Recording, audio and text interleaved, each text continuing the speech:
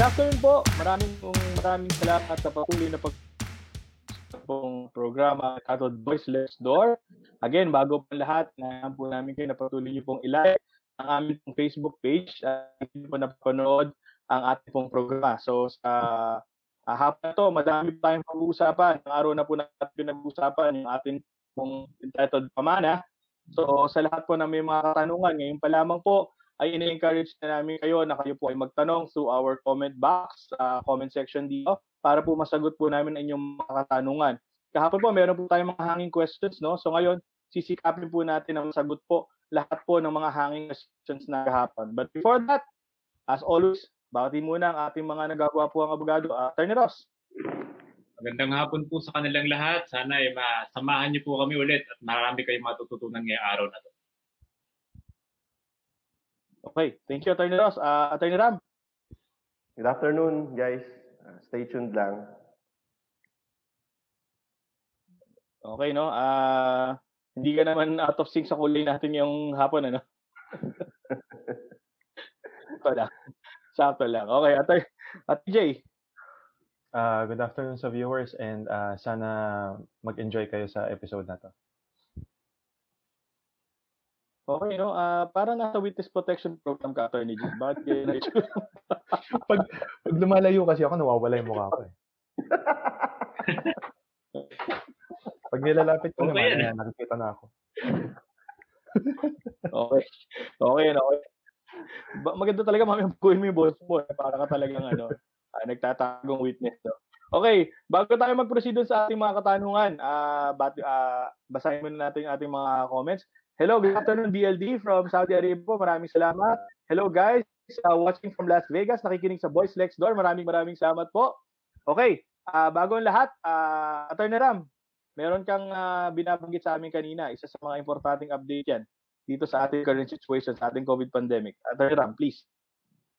Dun sa may CDSWD kasi, si Secretary Bautista, nagbigay lang siya ng statement na yung mga unqualified daw na tumanggap dun sa ayuda nila na nag-apply pa rin, kumuha, pwede daw nilang kakasuhan daw pala nila kahit na isoli na yung yung ayuda, no? So abangan natin yung development. Kakabasa ko lang nung Okay. Naabuso yata remember mga would you remember ano ba yung mga kasi talaga? Ano ba talaga ang requirements mga avail ng social amelioration program na yan? Yung ayuda ng gobyerno na yan. Sino ba naalala mo dati? Yung diniscuss natin. Yan yung mga nawalan ng trabaho dahil dito sa pandemic, yung mga OFW na hindi na nakaalis, yung mga PWDs, no? Yung mga senior citizen. No work, no pay, kasama sila, di ba? Oo, kasama sila. Ang problema nga, di ba, nunipis na yung budget eh. So baka hinahabol nila yung mga kumuha na hindi qualified. Nakakuha ba kayo? Kasi, dito sa amin, basta no work, no pay, pwede ilista yung pangalan. Kaya lang, subject pala sa ng DSWD. So, pwede kang hinga ng mga additional, supporting documents, siguro company certification that indeed na naka no work, no pay kayo. Pero ngayon, ang alam ko, basa ko ngayon, since konti nga lang distribute ng DSWD, yung mga tumatanggap ng 4Ps, alam ko hindi na sila isama dito sa social amelioration program. Dahil daw yung 4Ps ay monthly ayuda naman ng gobyerno 'yan eh. So, sa amin yan sa amin. I don't know kung uniform ang pinagagawang patakaran ng DSWD. And so, tune in tayo dyan, Attorney Ram, no? Sino pa mayroong update? Attorney, mayroong bang update? Ako ba? Naglalag ka eh. Naglalag ka, daily. Naglalag ba ako? Okay, no? Kung narinig ko yung pangalan ko, no, ang nakita ko lang na update yung sa Taal, parang may volcanic activity ata ulit, no? Tsaka yung sa Cebu naman daw, in-extend nila yung kanilang ECQ hanggang May 30, 2020. Extend na sila. Cebu is May 30 na. Unahan na yung announcement, no? For Cebu. Parang naglalag. Okay. Attorney Ross. Nagda-drop yung line mo. Attorney Ross, baka meron. Ganito gawin natin. Attorney Ross, magda-drop eh. So baka meron kang pwedeng i-discuss sa kanila habang inaayos niya ko, no? So tunein mo na kayo kay Attorney Ross, hindi naman mawawala yan eh. Sandali lang po ako. Okay. Attorney Ross, thank you. Yung sa pag-ibig kasi, nabanggit ko nung una pa lang na meron ng short-term loans na binibigay, no? Ngayon, yung huling balita kahapon, ang sabi ng pag-ibig, nagdagdag daw sila up to 616 million pesos na po pwedeng isama dito sa short-term loans na ito. Ano nga ba yung short-term loans? Ibig sabihin, yung mga pag-ibig members po na talagang naguhulog po ng kanilang premiums dito sa kanilang pag-ibig membership, pwede po nilang utangin up to 80% ng kanilang hulog. Okay? And then bibigyan naman po kayo ng moratorium ng pag-ibig sa pagbabayad ng inyong short-term loans. So iba pa yan dun sa calamity loan nung pag-ibig. Iba pa ito. Pag naka-avail na nung calamity loan, pwede pa mag-avail ng short-term loan. Ang pagkakaintindi ko magkahiwalay sila, so po pwede pa rin. Yun nga lang, syempre, ang titingnan din dyan is yung payment capacity ng tao. Lalo na kung halimbawa, hindi naman talaga nakakapaghulog ng premium yung tao, baka mahirapan. Lalo pa kung dalawang klase ng loans yung i-avail nila. Okay na ba ako? Okay na ba? Okay. Dinidilig na ako, ayos na. Tinitingnan ako, gumagalaw ako, nag-lag pa ako. Ayan. So okay na. Okay na pala ako. Okay. Ano ba yung diniscuss ni Attorney Ross? Medyo nawala ako doon SSS ba yan? Short-term loan daw ng pag-ibig. There's a short-term loan ng pag-ibig fund. Okay. So, tapos na ba yung ano ni Attorney Ross o may discussion pa tayo? Ano sa witness protection program?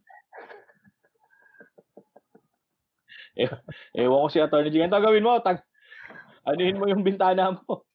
Ayan, ganyan ka na lang. Ayan. Okay. So kung may mga katanungan po kayo, no? May mga katanungan po kayo, again, we encourage you na ilagay lamang po yan sa aming pong comment section. Okay, naalala ko, April 23, that's tomorrow. Sabi ni Senator Bongo, bukas daw mag-a-announce si Presidente Duterte kung ano daw ang magiging sitwasyon natin after ng April 30 lockdown. Okay, Attorney J, hindi ko alam kung nasisiraan ka ng bait o dala ba yan at init ng panahon. Wala na, malapit na siya. Init ng panahon. Wala ka na talaga totally. Maglagay ka na siguro ng ilaw, no? Yeah. Para ka si Snoopy eh. Ewan ko na nangyayari sa show natin. Ayan. Yan, okay. Yan. Huwag ka nang gumalaw kasi. Ayan, ganyan ka lang. Masyado akong malikot eh. Yan. Live na ba tayo? Ayaw mo na makawit. Sandali lang to. Okay. Sabi po ni Ma'am Lina, good afternoon sa BLD. Good topic po. Kung may katanungan po kayo, Ma'am Lina, pwede po kayong magtanong. Yan, dito po sa ating pong comment section. Okay, boys, kahapon madami tayong naiwang mga hanging questions. Pero unahin na muna natin tong kay Mr. Aiki kasi si Aiki is one of our top fans. So bigyan natin siya ng priority, no. Meron siyang katanungan. So babasahin na natin yung kanyang katanungan, ano. Okay. May isang may-ari po ng paupahan na namatay at may anak po siyang lalaki na may asawa ngunit hindi sila kasal. Kanino po mapupunta ang mana at sino po ang mamamahala nito? May anak po sila pero minor pa po. Yan ang question ni Mr. Aiki. So, sino ang pwedeng sumagot dito? Okay, may paupahan. Yung may-ari ng paupahan, meron siyang anak na lalaki. Yung lalaki, meron siyang asawa pero hindi kasal. So, namatay yung may-ari ng paupahan. Meron silang anak na minor. Kanino mapupunta yung paupahan? Attorney J, mauna ka na. Sige, sagutin ko na yan kasi namimiss ko ng makabasketball tong si Aiki. Yung una, titignan natin kung meron bang will yung namatay, no? Kung merong will, kung sino yung itinalaga niya doon na magmamana ng paupahan, yun yung magmamana. Kung wala namang will, ang mangyayari niyan, kung yung sinasabi na anak na lalaki, yun lang yung natatanging anak at wala nang ibang kapatid, siya yung magmamana. Okay? Tandaan kasi natin na kapag pagdating sa succession, no, yung iyong namana, part yun ng iyong exclusive property. Regardless kung may ka-live-in ka or kasal ka, yung namana mo, automatic part yun ng exclusive property mo. So, dun sa tanong ni Aiki, no, yun nga, kung walang will, ang automatic na magmamana yung anak na lalaki. Pero kung may will at sinasabi nung namatay doon ang magmamana yung anak ng lalaki. Kumbaga, lahat ng ari-arian dito sa anak ko, pero itong paupahan doon sa anak niya, yung paupahan mapupunta doon sa anak niya. Although kung minor pa siya, ang magmamanage noon yung anak niyang lalaki, no? Tapos i-mention ko na rin, no, pagdating dito sa succession, ang namamana dito, una yung property, pangalawa yung rights, pangatlo yung obligations. So ano ibig sabihin nun? Property. So yung paupahan, yung lupa nun, yung building nun, mamamana nung tagapagmana. Rights. Ano yung rights? Yan halimbawa, yung right na magpaupa sa ibang tao. Kasi po pwedeng mamana niya yung building, pero ayaw namang ipaupa nung nagmana. Pero kung merong existing contract of lease yun, meron yung right na ipaupa sa ibang tao, automatic na mamana yun nung nagmana. Pangatlo, obligations. Ano tong obligations? No? Halimbawa, nung namatay yung may-ari, merong pending na amortization itong building sa Pag-ibig o sa bangko, automatic mamamana rin yun nung nagmana. Okay. Attorney Ross, may dadagdag ka ba dito sa sinabi ni Attorney Jay? Tama yung advice ni Attorney Jay, no? So ang makakatanggap talaga nun, syempre yung descendant niya, which is yung anak.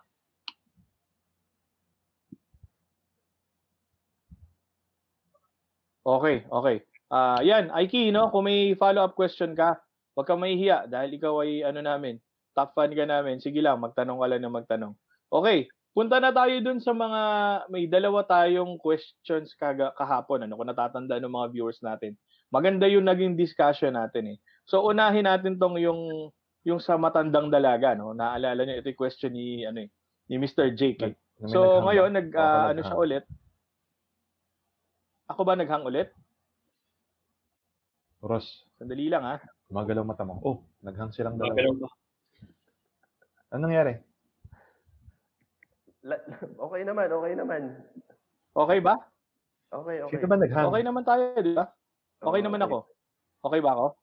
Parang si Ross talaga hindi gumagalaw. Sorry sa mga viewers. Sorry sa mga viewers ha. Talagang hindi ko alam kung sino mahina internet sa amin, apat eh.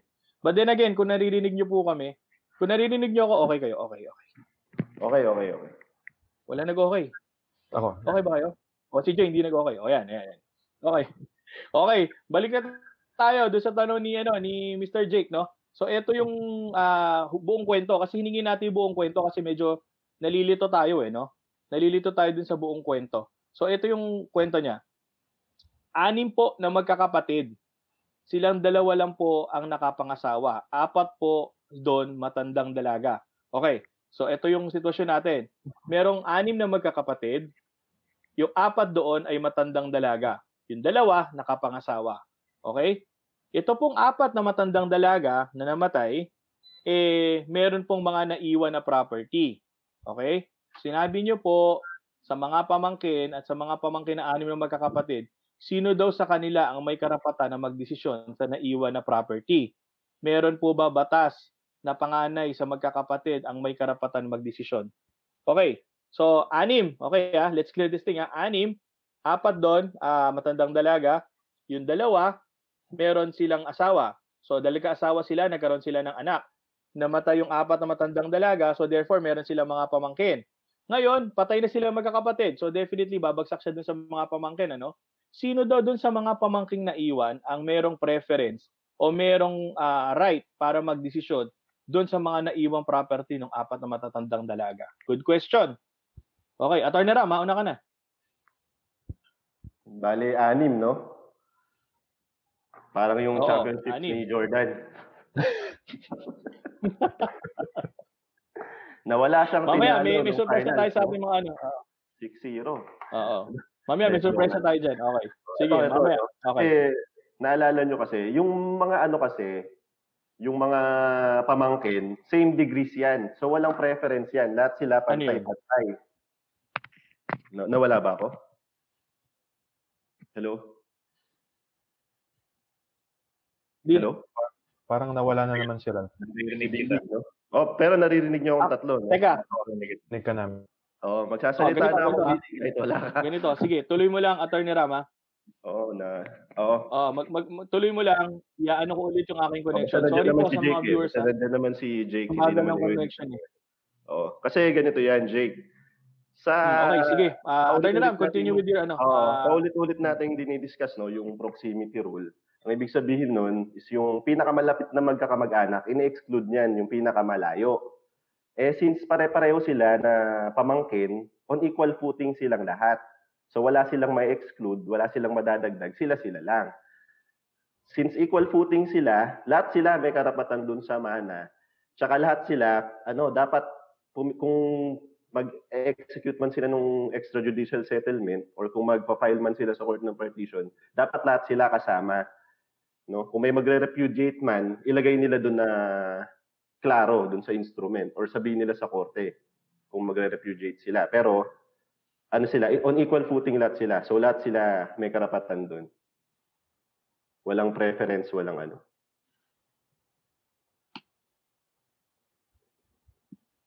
So yun, no? So yun na yung sagot ko, Attorney Jay, tsaka Attorney Ross, no? Wala ko yung moderator.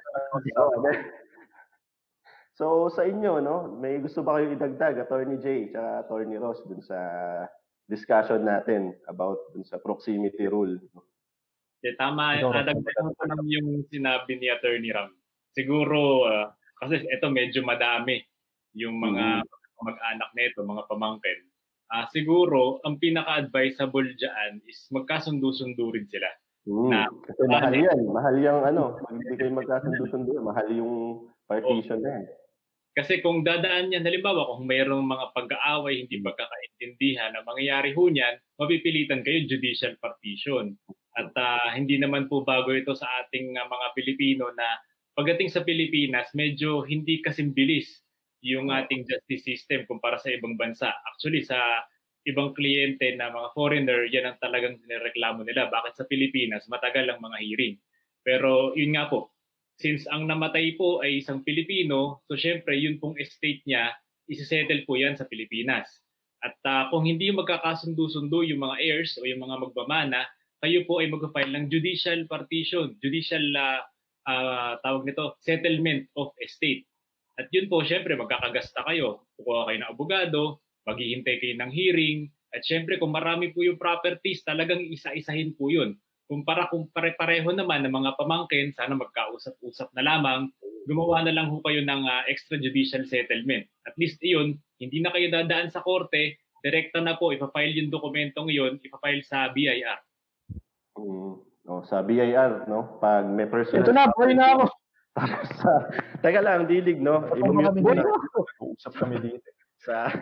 Pag may personal property sa BIR, pag merong real property sa RD naman po kung saan yung property located. Tama yung sinabi ni Attorney Ross, mas practical po yun. Lalo na kung may naiwan ho na real property. Since aantayin nyo bumaba yung desisyon ng korte, baka napapabayaan na yung real property nyo. Sayang naman. Mas malaki pa yung gagastusin nyo. Attorney Jay, may gusto ka ba idagdag dun sa sinabi ni Attorney Ross? Idagdag ko na lang din, no? Tawag dito, hindi kasi sinabi kung sinong unang namatay eh. Halimbawa, itong 4 na matandang dalaga ay namatay bago namatay yung dalawang nakapag-asawa na may anak. Automatic, ang magmamana nun, yung dalawang kapatid nila. So, yung mga pamangkin, mamamana nila yun sa mga magulang nila. Ibig sabihin, hindi na yun property ng 4 na matatandang dalaga. Pero, kung unang namatay yung dalawang kapatid na may mga asawa at mga anak, tapos natira itong mga pamangkin at yung 4 na matatandang dalaga, yun nga, automatic, magmamana yung mga pamangkin. Tapos, kung sabi dito, meron po ba sa batas na panganay sa magkakapatid ang may karapatan magdesisyon? Walang sinasabing ganun, no? Basta divided yan equally doon sa mga pamangkin, assuming nga na yung mga pamangkin yung natirang magmamana. So, papasok yan, magiging co-owners sila niyan. So, kanya-kanyang, kumbaga kailangan lahat magdesisyon kung anong gagawin doon sa property. Okay. Diniscuss ni Attorney Jay yung yung right of representation, no? Kung naunang namatay yung Okay, thank you, Atty. Ram, 'no?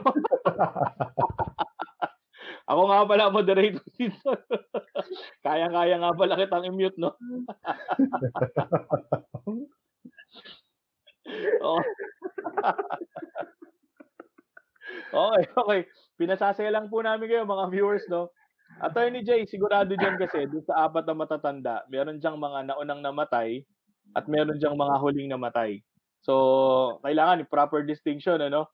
Proper distinction do'n sa mga naunang namatay, siyempre ang magmamana muna yung mga kapatid. Pero kung naunang mamatay yung mga kapatid na may nagkaasawa, didiretso na yan sa mga pamangkin kasi wala na nga natirang mga kapatid, eh. So, depende yan. Sabi ni Mr. Vladimir, nice explanation, Attorney Ross Formoso, very practical. Hello daw, Attorney. Special mention to Attorney J from us here in Vancouver, Canada. Attorney J, may masasabi ka ba dyan? Thank you for watching, Ma, and sana huwag kayo mapuyat kasi parang gabi na ata dyan sa inyo. Alam ko, mapa. Sunduin niyo na po sa eye to eye. Okay.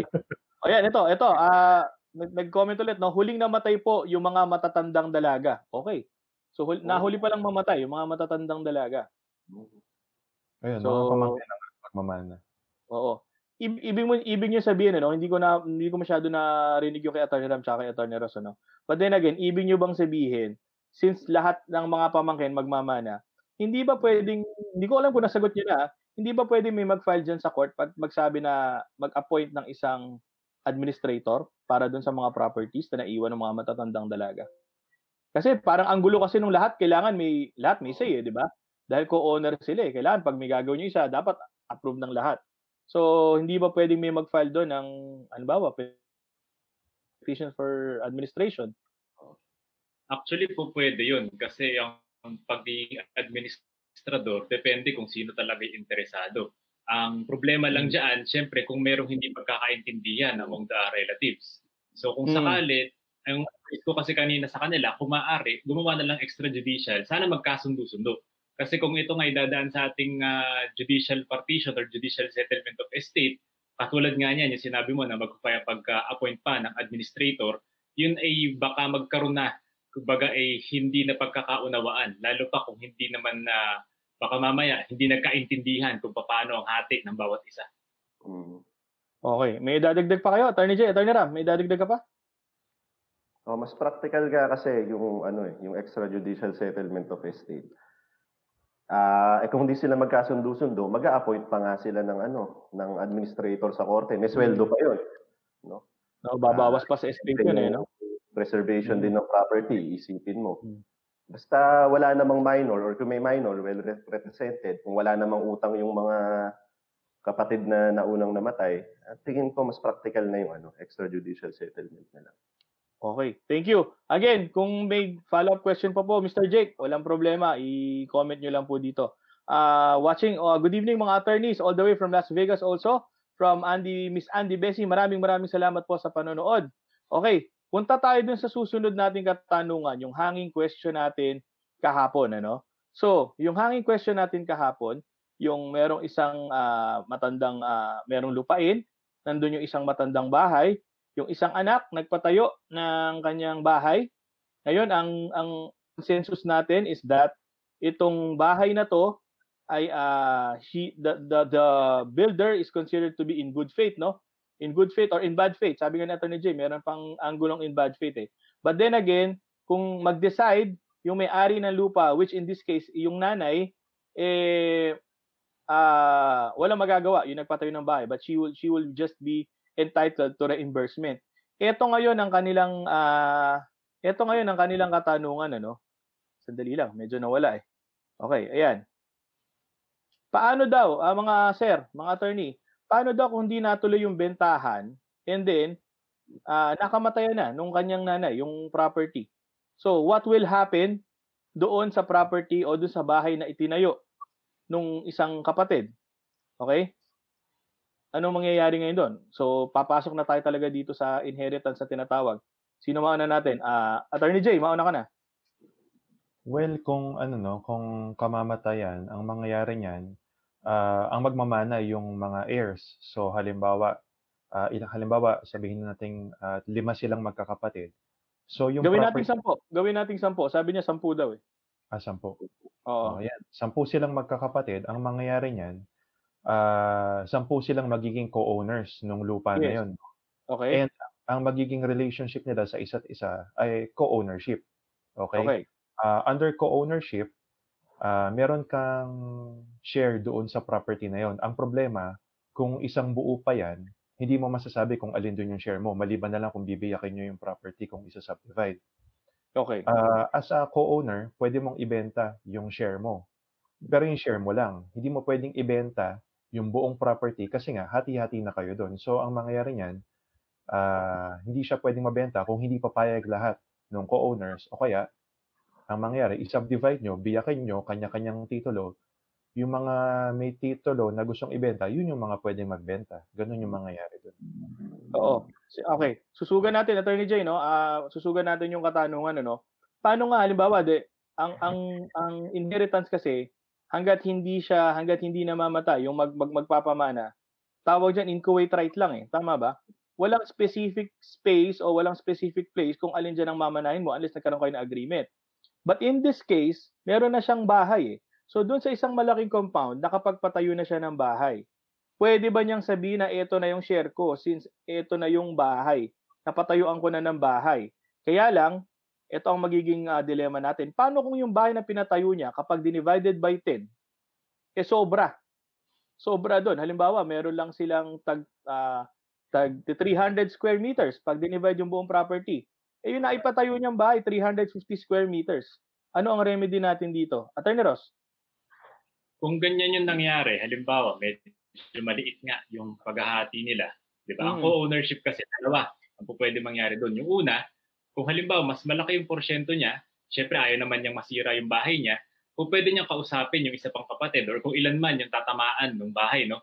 Kung ilan ang tatamaan, kakausapin niya at nakikiusap siya, baka pwede na lang niyang bilhin yung amount nung kung sa nung espasyo nila. Or pwede rin namang baliktad. Pwedeng itong ibang kapatid makiusap-usap at sabihin doon sa isang tao na may bahay na sila naman yung bibili.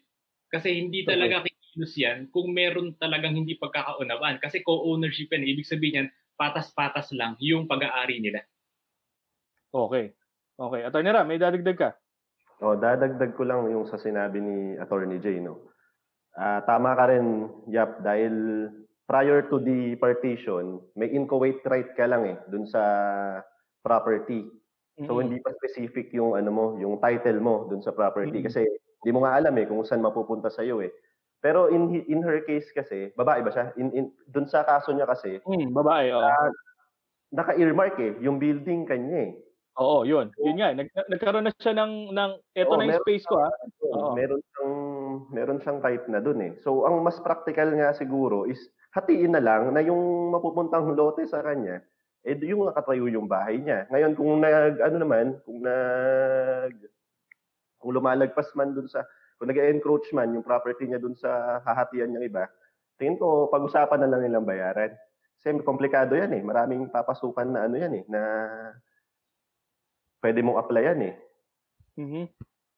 Kumbaga, na lang, no? Suklian na lang. Kung tinamaan ng yung share mo, suklian na lang kita dun sa share na practical side nila. Kasi naalala nyo, ang succession, hindi lang naman hindi lang naman property yung mamamana mo Mamamana mo, pati yung rights, tsaka yung obligation, up to the extent of your legitim, di ba? Or yung mare-receive sa succession. Parte nung right nung nanamana nila is yung obligation din ng nanay na respetuhin yung tinayo ng anak Ewan ko, Attorney J, Attorney Rob. Pero yun yung yung take ko Okay. Na-receive nila yung property, alam naman nila, alam din ng nanay nila na may nakatayo ng bahay na pinatayo pera nung nagpadalang anak. Okay. Attorney J, ikaw, tinatanong ka ni Attorney Ram, baka may opinion ka pa on the matter. Well, ang advice ko lang, no, kung bibiyakin nila yan, ang maganda dyan, practical na lang siguro, no, kung saan nakatirik yung bahay, as much as possible, yun na lang ibigay na lote nung sa kanya, no. Pero magkakaproblema niyan, halimbawa, kapag biniyak yung lote, tapos yung kinatatayuan pala ng bahay nasa highway, tapos yung ibang biniyak nasa likod ang likod bukid halimbawa gano'n. So, consequently, mas mahal yung value ng mga nasa harap na nasa highway. So, 'yan yung mga papag-usapan ng mga magkakapatid sa hatian kasi kukunin yung value per lote niyan kung magkano, tapos yun nga kung, nag-e-encroach yung bahay sa lote nung iba, ang mangyayari niyan babayaran na lang or iba-buy out yung iba or may bibilhin na parte ng lote bago ipa-subdivide. Okay. One thing is clear 'no, sa ating mga viewers 'no. So, kung sinusubaybayan niyo pa po simula kahapon yung ating pong programa, ang sabi ng Attorney Jake, again, this is a consensus answer from our lawyers 'no. Kapag namatay po yung pong, for example, yung inyo pong nanay or inyo pong tatay, kamukha po in this, situation, in the event na mamatay po yung nanay, okay, 10 po kayo, kung 10 kayong magkakapatid, 5 kayong magkakapatid, mamanahin niyo po 'yan, kayo po ay magiging co-owner. Lahat po kayo may-ari. Ngayon po, kung halimbawa po yung isang kapatid, sasabihin, ibenta natin yung buong property. Total atin naman lahat 'to, okay? Pero hindi pumapayag kahit yung isang kapatid, hindi niyo puwedeng ibenta yung buong property, okay? Maliwanag po 'yan. Hindi niyo po siya puwedeng ibenta kasi po co-owner kayo. Pare-pareho po kayo ng karapatan diyan po sa minana ninyo. So kung meron pong isang kapatid na umaayaw at ayaw pong ibenta yung buong property, wala po kayong magagawa. Tama ba ako do'n, mga attorney? Attorney Ross? Tama yun, tama yun. Kaya nga mas maganda sana kung magkasundo-sundo na agad sila. Yan. So ang pinakamaganda po diyan, ayan, nanggaling na po 'yan sa ating mga practicing lawyers 'no, kasi malamang kayo din ang dami niyo nang na-encounter na ganyang mga awayan diyan sa mga lupa-lupa na 'yan. Ang advice pa rin magkasundo-sundo kayo, 'di ba? Kasi pare-pareho naman niyang minana yun, pare-pareho kayo ng mamanahin, 'di ba? And at the end of the day, magkakapatid kayo. 'Di ba? Magkakapatid po kayo, 'di ba? Alam niyo lupa lang 'yan. Nakikita niyo yung sitwasyon natin ngayon, yung COVID pandemic. Hindi mo na nga alam yung mga dating bagay na akala mong mahalaga, ngayon wala nang halaga, 'di ba? So kung mga lupa-lupa lang 'yan, puwedeng pag-usapan 'yan, hindi kailangan daanin sa init ng ulo, hindi kailangan daanin sa galit o sa anuman. Pantay-pantay po kayo ng karapatan diyan. Ngayon kung talagang yung isang kapatid, gustong ibenta, hatiin niyo na. I-divided by 10 niyo o divided by 5 kung ilang kayo at kung ano yung makukuha share nung gustong magbenta, saka niya ibenta. Gano'n lang 'yon. Ngayon, Attorney Ross, halimbawa naman yung ibang mga kapatid, sabi niya, "Ayoko nang kumuha diyan, masyadong magulo 'yan." Puwede ba nilang i-waive yung kanilang share doon sa property? Pwede nilang i-waive yun kasi yun ay karapatan nila. At syempre, dahil alam naman nila yung karapatan nila, pwede silang gumawa ng dokumento, waiver of rights, na talagang isinasantabi na nila yung karapatan nila at hinahayaan na nila yung kahit isa, siguro nga yung kung sino man sa kanila, na siya na lang mismo yung magmay-ari. Okay. Follow-up question ko kay Attorney Ross na, total nandun na ako sa kanya, eh. Attorney Ross, waiver, 'di ba? Halimbawa, wini-waive ko, ayoko na. Wini-waive ko na yung right ko. Puwede bang ibigay niya 'yan sa outsider o do'n sa hindi niya kapatid at ibigay niya halimbawa sa pinsan niya, sa kamag-anak niya o kahit sa kaibigan, "O binibigay ko sa kaibigan ko yung share ko dito." Puwede ba niyang gawin 'yun? Hindi. Kasi kung meron siyang co-owners, ang meron diyang priority of right, yung co-ownership, hindi yung kung sino mang tao. Okay. Yan, nakita niyo naman ano, prepared na prepared si Attorney Ross 'no, hindi pa gumagalaw-galaw 'yan. Pero kita niyo naman napakaganda nung ano, simpleng-simple lang, 'di ba? Hindi po puwede kasi kailangan tanungin niyo muna yung inyong mga co-owner, 'di ba? May preference kasi ang mga co-owners na baka mamaya gusto nilang bilhin, gaya nga ng sabi ni Attorney Jay kanina. Bibilhin ko na lang 'yan, ako na lang bibili. So sila ang may preference over the others. Okay? Maraming salamat. Oo, Attorney Ram, may dadagdag ka pa? Then naalala ko lang, fiduciary ba yun? Fiduciary yung relationship ng mga Fiduciary co-owners. relationship, oo. So, Fiduciary relationship. kung may gusto kang i-introduce na third persons dun sa property, may right muna yung co-owners para bilhin yung parte mo bago ka makapag-introduce ng stranger sa property. Ang ganun yung concept niya. Okay. Ay, May tanong dito. hindi natin kilala eh. Di ba? Halimbawa, tayo, magkakapatid. Oo. Hindi kakilala si Ross, ibebenta niya sa kung sino man. Hindi naman natin kilala yon. Bawal, Might bibenta happen niya kay Bolton. Sino si Bolton, 'di ba? Siyempre, teka, Jay, bilhin mo na lang, 'di ba? Kilala ko si Bolton, mabait na bata yun si Bolton. Kagabi lang Kumakahol-kahol pa si Bolton, ano? Ay, ako kay Bolton. Hindi, joke lang. Basta yung stranger kasi, yun yung iniiwas ng batas eh. Na Yun ang maging stranger dun sa property. Kaya hanggat Oo. maaari tayo lang. Okay. Thank you mga attorneys. Again, kung meron pa po kayong follow-up questions, bukas na bukas po ang atin pong programa, no? Kung hindi talaga kayo magkakasundo, no? Yung practical side na lang tignan nyo. Kasi kung magkakasuhan pa kayo, magkano sweldo ng Ross, ng administrator? Depende yan. Kasi kung mas sikat yung administrador mo, pwede siyang sumingil ng mas malaki. Mga 20,000 yan, alam ko 20 to 30, no? May na-handle akong kaso niyan dati, ang per appearance niya in court is 10,000 pesos. 10,000, pero meron pa siya na na monthly yan eh. Hindi ba? Wala yun. Yung 10,000 na yun per appearance. Per appearance, sabihin mo may 20,000 ka pa per month, kung tatakbo yung partition mo ng 5 taon, ibabawas pa dun sa property mo yun. Ibabawas pa yun sa paghahati-hatian nyo, di ba? Magkano na ang paghahati-hatian nyo? Total, magkakapatid yun. Upuan nyo na lang yan. Oo. Okay. Ito, again, may sumangan na namang tanong dun sa ating pinag-uusapan, okay?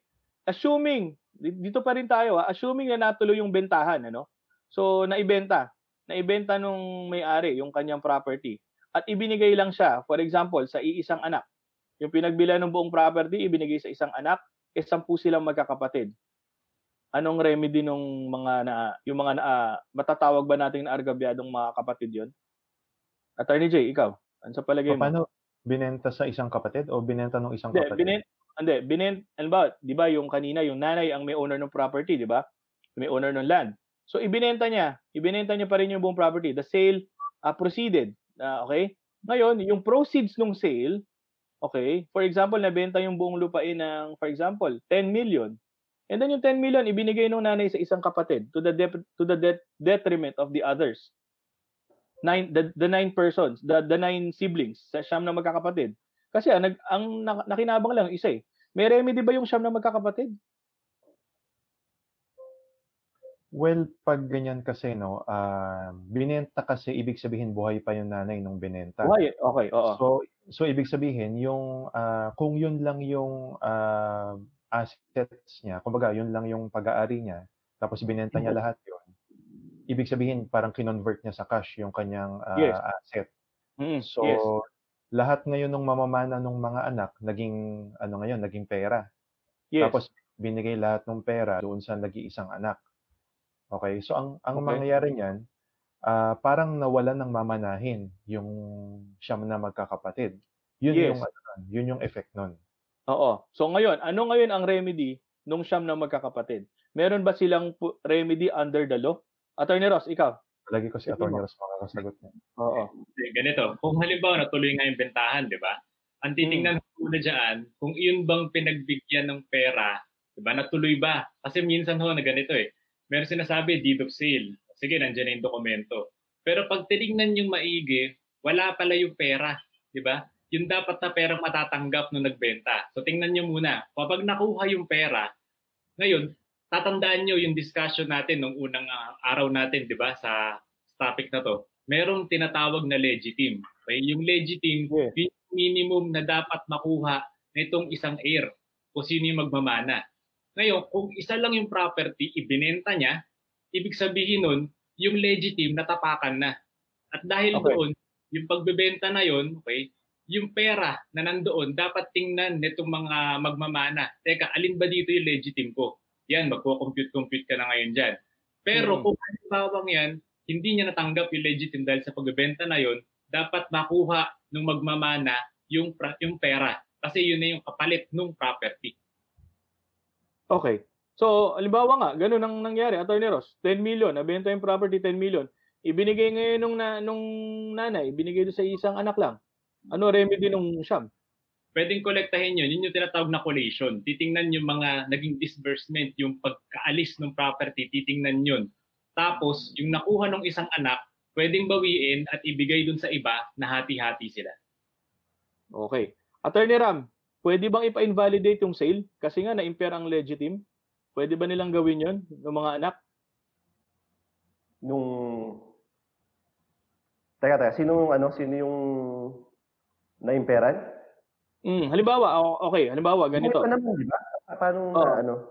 Hindi, halimbawa ganito, ang premise kasi natin, ito na lang yung property di ba? Nag-iisa na lang yung property. Ngayon, ibinenta ngayon for the amount of 10 million. Ngayon, yung 10 million ngayon naubos nung nanay.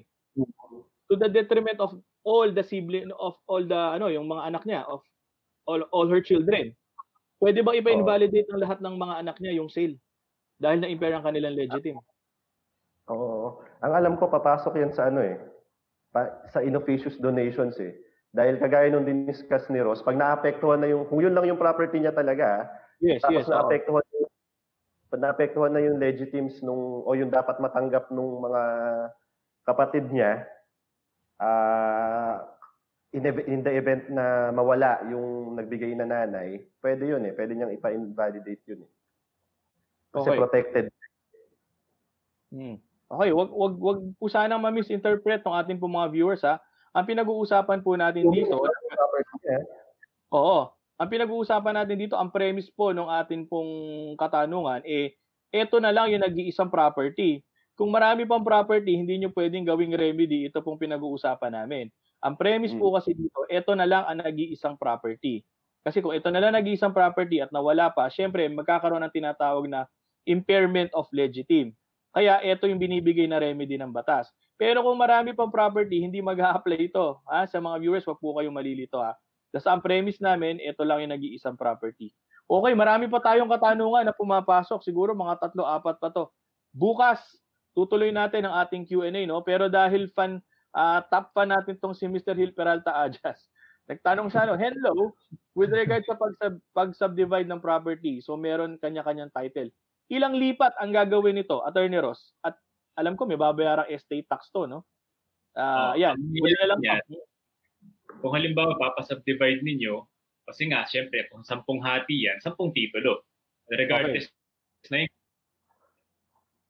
kaliit kasi hindi natin alam kung gaano kalaki yung property estate na ito, no? So, bawat isa sa kanila magkaka-title. At syempre, bawat isa doon, kailangan magbabayad din yung mga tinatawag na, marami pa kasing fees yan Unang-una, syempre, yung estate tax, kailangan mabayaran sa BIR yun. Pangalawa, meron kayong transfer tax, mababayaran yun sa city government kung nasaan man. Okay? Tapos meron dyan yung registration fee, binabayaran yun sa Register of Deeds kung nasan man din yung property. Syempre, meron din dyan yung notarial fee para dun sa lawyer na gagawa. Kung halimbawa, nag-extrajudicial kayo, hindi naman po iyan po pwedeng kayo lang pumirma. Kailangan din po ng abogado na magnotaryo. So, notarial fee. Notarial fee. So, nagnotaryo yan, Paalala ko lang sa mga viewers. So, syempre, may gastos din po dyan. Kung halimbawa, kayo ay nag-extrajudicial settlement, kailangan po yan ng publication. So, yung publication fee, depende naman po yun kung ano po yung pagpapublishan. Kasi kung Philippine Star po yan, medyo abutin kayo ng ilang libo. Depende po yun. Basta ang importante, yung newspaper, ang tawag doon, newspaper of general circulation. Ibig sabihin, dun sa lugar, lahat po pwedeng makakita ng newspaper na yun. Kasi baka mamaya may makakausap kayo, tabloid. Yun lang pala ang sinisikutan niya isa lang baryo. Hindi po pwede yun. Baka maperahan lang po kayo. Oo. Okay. Attorney Ram, may dadagdag ka pa? 10% off ho, no? Sa notarial. Ma-like niyo yung page namin. May 10% off kayo. Sabi ni Attorney Ram, Attorney EJ. Para daw sa mga properties na ranging from 20 million, 10% off na si Attorney Ram sa notaryo, no? Okay, Attorney Jay, may dadagdag ka pa?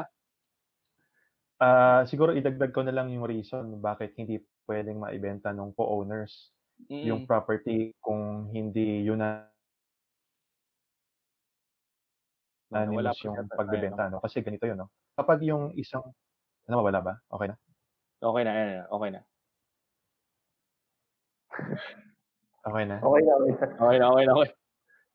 Ano na?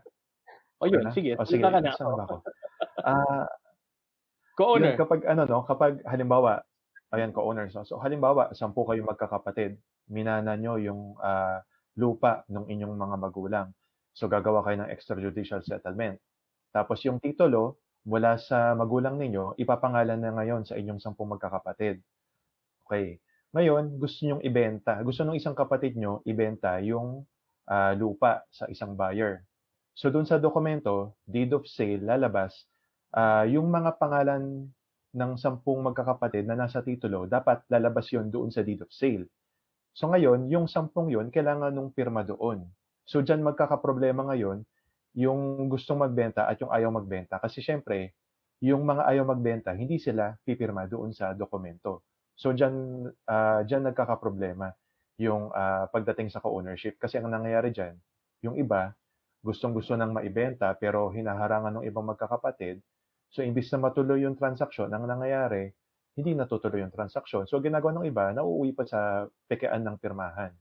So yan yung yan yung dahilan kung bakit kailangan unanimous ang pagbenta kasi yun nga, pipirma dapat lahat para mailipat yung transfer ng title ng property. Okay.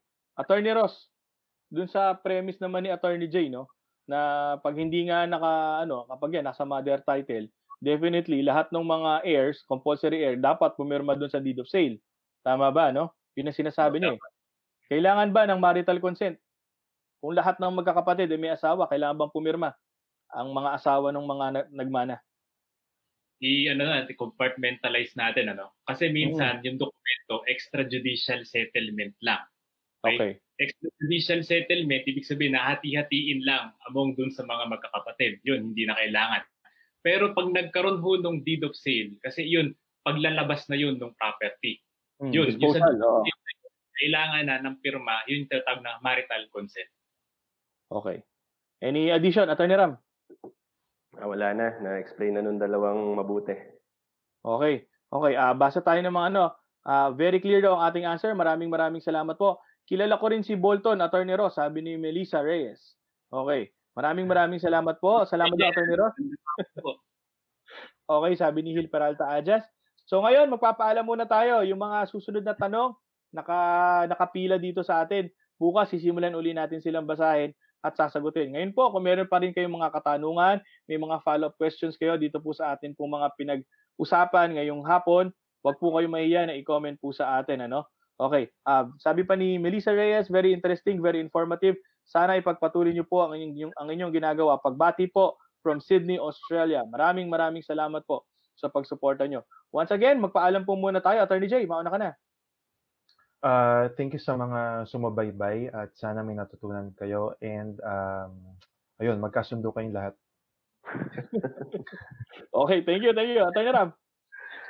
Thank you sa mga viewers namin. Sana tinanggap niyo yung advice namin na yung practical side tsaka yung legal side. Pero nasa inyo naman yan kung anong gusto niyo. Pero nilapat lang namin sa inyo kung magkano yung gagastusin, kung gaano kahirap, tsaka yung mga strained relationships niyo if ever na ituloy niyo yan.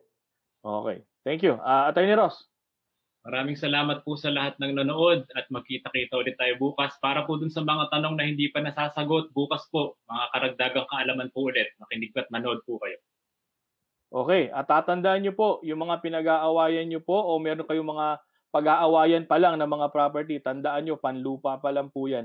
Mas mahalaga po yung panlangit. Okay. Maraming salamat. This has been Boys Next Door. Magkita-kita po tayo tomorrow and always stay safe habang tayo po ay naka-community quarantine. God bless. Maraming salamat po.